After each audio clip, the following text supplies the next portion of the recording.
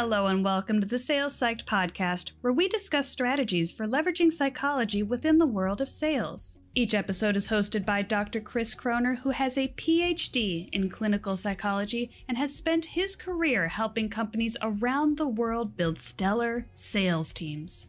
Let's get started.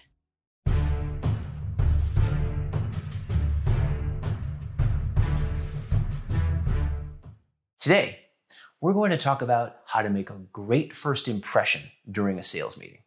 Here's a question for you. How long do you think it takes to make a first impression that, get this, lasts a lifetime? 1 minute? 5 minutes? 1 hour? That's right. Due to what's known in psychology as the anchoring principle, we have around 30 seconds to make a good or a bad first impression that the other person will never forget.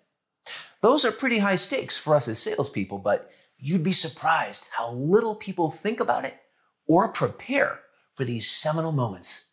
So, how can we increase our odds of making a great first impression? Number one, obviously, physical appearance is huge. I realize things have gotten pretty casual these days, but there's no excuse for sloppiness. As a rule, I advise clients to dress one level up from the prospect out of respect. Trying to match them is risky. They may not be at their best that particular day, but you must be as you prepare to meet this VIP. Number two, dropping a compliment can actually increase your odds of making a positive first impression. However, and this is subtle, I don't recommend a personal compliment this early. That's a little too intimate. Find something about their office, or view, or artwork, or the friendly receptionist you can compliment. A tactful compliment about the environment is so powerful because you're honoring an element of the buyer's identity, and it's so easy to achieve. Number three, slow down. We tend to talk faster when we're nervous. Relax a little.